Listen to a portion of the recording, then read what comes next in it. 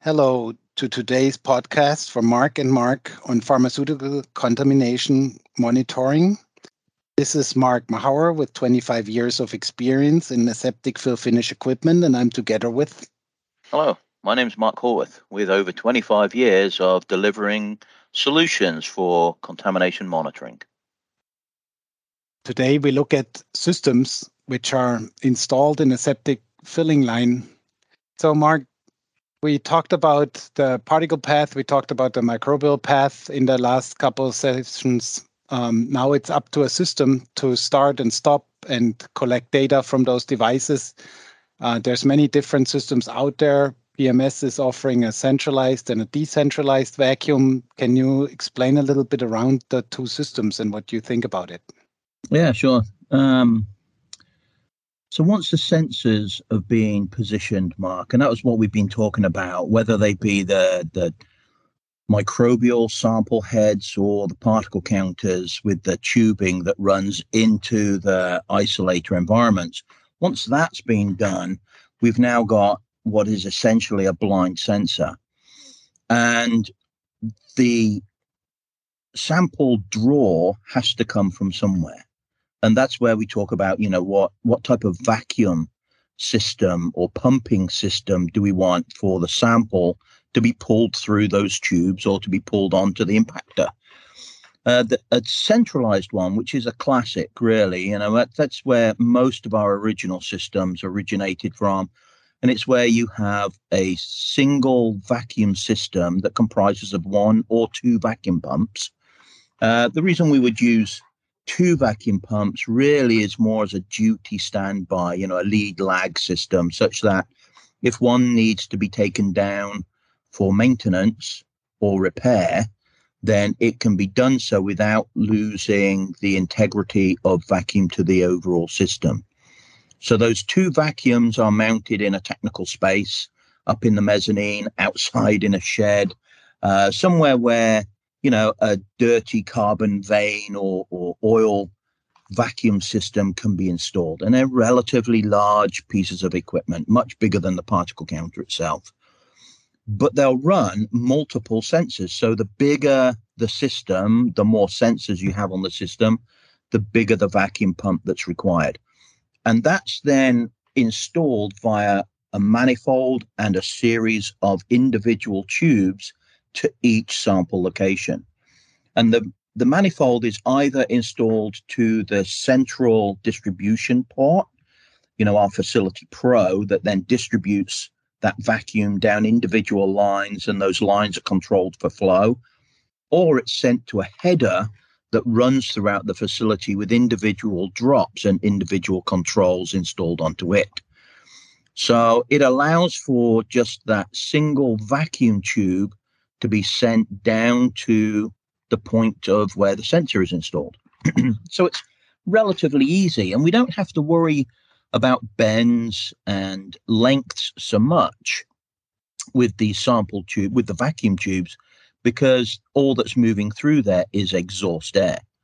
So the critical bend radii or diameter doesn't really matter, providing sufficient flow and vacuum be provided. The sensors that we have are controlled using a critical orifice, or a critical venturi in the case of the AirNet. And that's a device that uses upstream pressure to manage flow rate across that orifice port. So it's a volume and pressure. So it can't just be, I've got this one CFM vacuum pump and that should be enough. It has to be one CFM, 1 cubic foot per minute, the flow rate of the instrument, at 15 or 12 or 17 inches of mercury, depending on what sensor you've chosen to install. So that means that all of the air handling is done somewhere remote. The exhaust is remote, and that can be a really useful thing in a relatively large facility. It's one point of installation. For a mechanical device, it's one point of maintenance for the entire system's vacuum.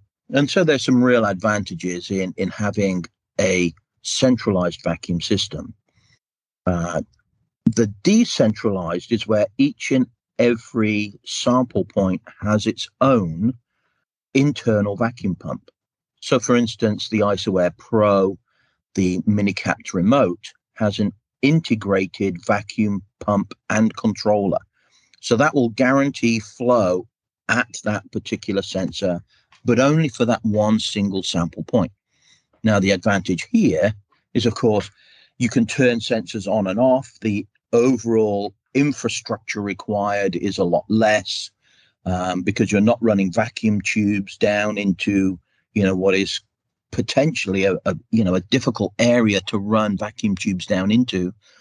And also when it comes to isolators, there's no return air. So if what you're trying to do is build a control loop where for cytotoxic or harmful products, for instance, that air that's been exhausted needs to be returned to the air handler, then you can do that with a decentralized system.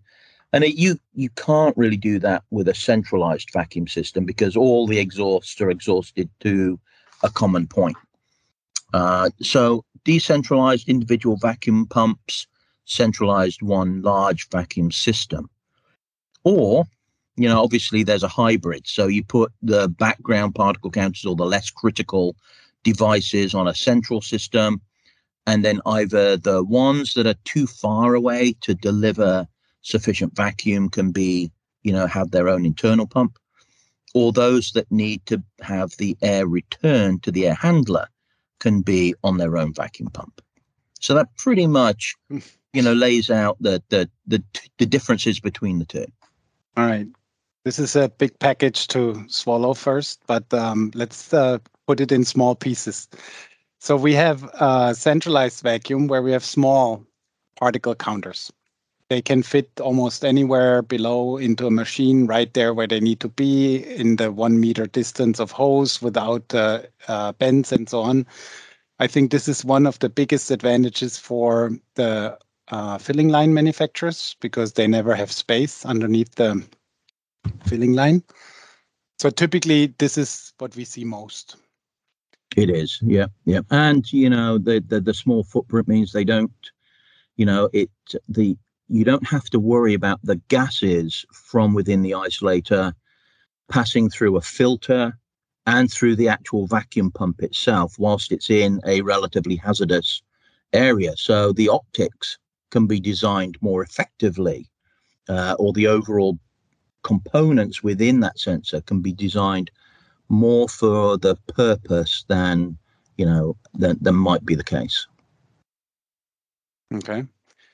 So, but we can still go to a central vacuum pump and take that exhaust air and come back into an isolator on top of a filter. Maybe the exhaust has to be filtered again before it goes into the isolator for leftover particles from the process. But we could go back with H2O2 into that system, right? You can, but you'd want to isolate that out somehow, because otherwise, if you had, say, a system of 8 sensors or larger, and only 4 of them were in the isolator, then the return air would be all 8 sensors. So you might only be taking 4 CFM out of the chamber, but you'll be pumping 8 CFM into the chamber. And providing that overpressure doesn't affect the air handling unit, not a problem. Yeah, and we would never go right back into the chamber. We would go on top of the plenum, somewhere on top of the filters where it's mixed with incoming air. So I see your point. But it has to be filtered anyway. We don't want to go into the sterile area. Yeah, and we filter it even into the technical spaces, though, Mark, to be honest. So, you just you choose a more appropriate filter for returning it into the plenum. So the centralized vacuum for the microbial is very interesting because now all the valves and everything, the flow meter and so on, is inside the electrical cabinet or the cabinet. I don't want to call it electrical cabinet. It's like a IT cabinet. And you don't need anything below the machine. You don't need any vacuum pumps, sensors, and so on. No valves, nothing. That makes it very, very small indeed underneath the filling line, right? Yeah, it's really clean. When you look under there, you can barely tell. And again, it's vacuum. So you can use, pretty tight radius bends and, have a really clean installation within the technical space. All right. So that would leave us to maybe some moving carts, Lyo carts, automatic loading systems, and so on, where we cannot easily have a cable dragging around or a hose going along. Here, I think the decentralized vacuum would be very helpful because you have one battery inside the system, and then you connect it to a remote particle counter with its own vacuum source, and then you have it much easier in a cart like that, right? It is, yep. So the vacuum is right there, inherent within, the instrumentation and therefore the solution.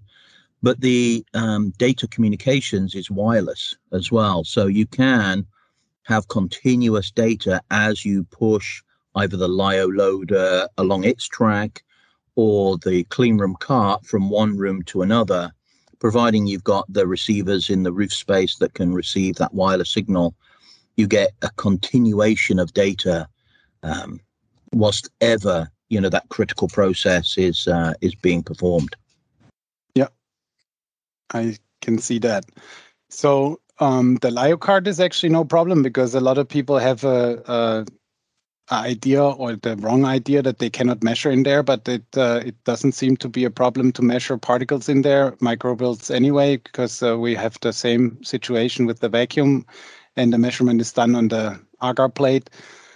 So I think this covers the filling line. Then maybe you have an installation around the filling line where you have a room where you don't want to pull wires to or pull vacuum to.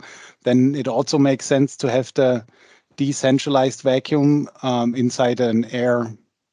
The hybrid systems that we see, Mark, are for the odd location, the one that doesn't quite fit with the rest of the system that needs doing.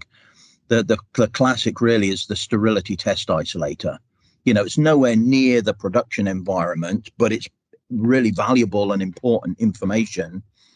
So within that sterility test isolator, you have a particle counter and a microbial sampler. It's an isolator, but it's off at the lab somewhere. It's at a remote location, and that's where that data can be hooked up to the central system owned singly by the network. It can be on a different domain, and that data is sent TCP/IP. Secure Ethernet data packaging from one area across a gateway or a bridge to another. That is a good point. It's all very easy to integrate. So you see that the data from a sterility test isolator goes into the same data for batch release and so on as the production isolator data goes?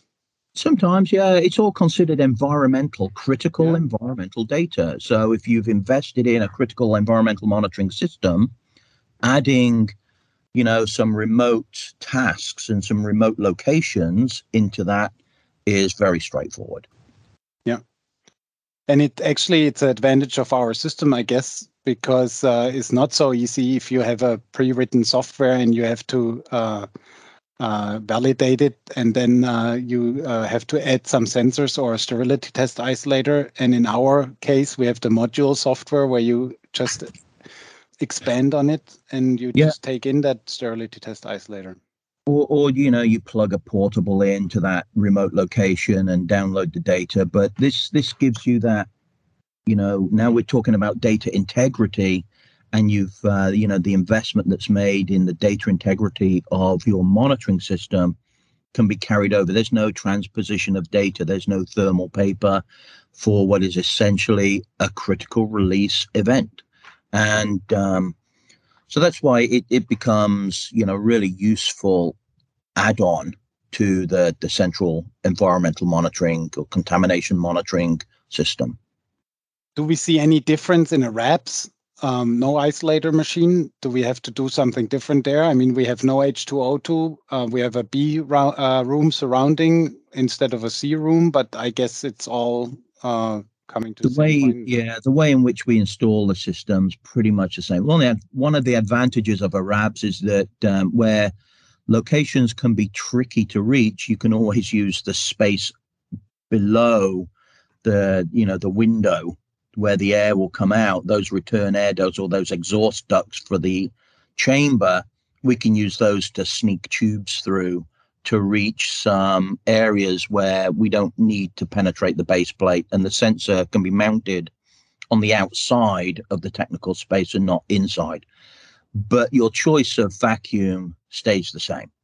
The one difference would be that now you have an electronic instrument that's exposed to the routine cleaning and everything else that takes place. So consideration around what you do about the enclosure of that instrument just takes a little bit of looking at. But again, within a stainless steel enclosure, we should be fine with the cleaning routines that are required for RABs that are much lower for an isolator, where that it's a grade C activity or a technical activity.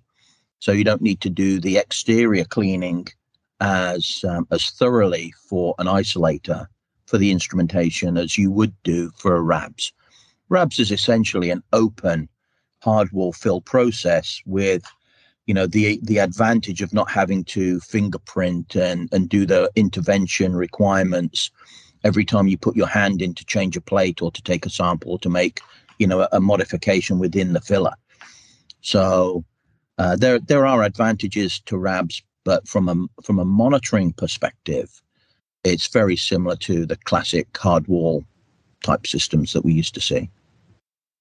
Okay, and exhausting the air underneath the machine is also not a good idea, I guess, in the RABs, because we are in the clean room B area, and the air comes out exhausted, filtered with a HEPA filter. It's clean, but we are creating an air pressure, air blow, and so on. So it might be still best to route it away from the area, right?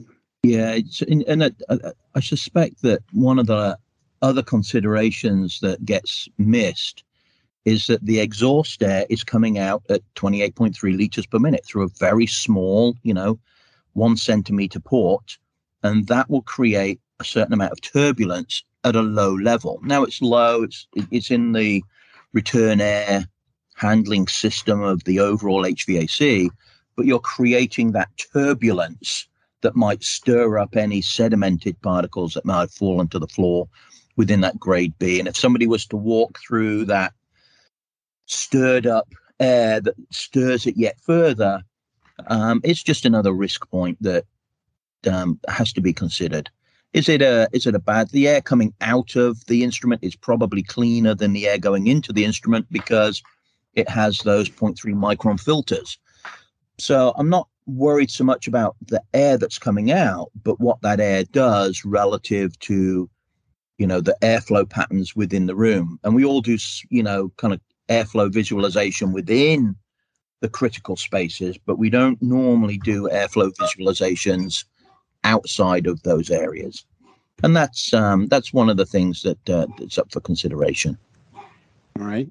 So do you have anything else you want to mention about systems inside aseptic filling lines? No, we've looked at the vacuum side of things, which is, the most critical.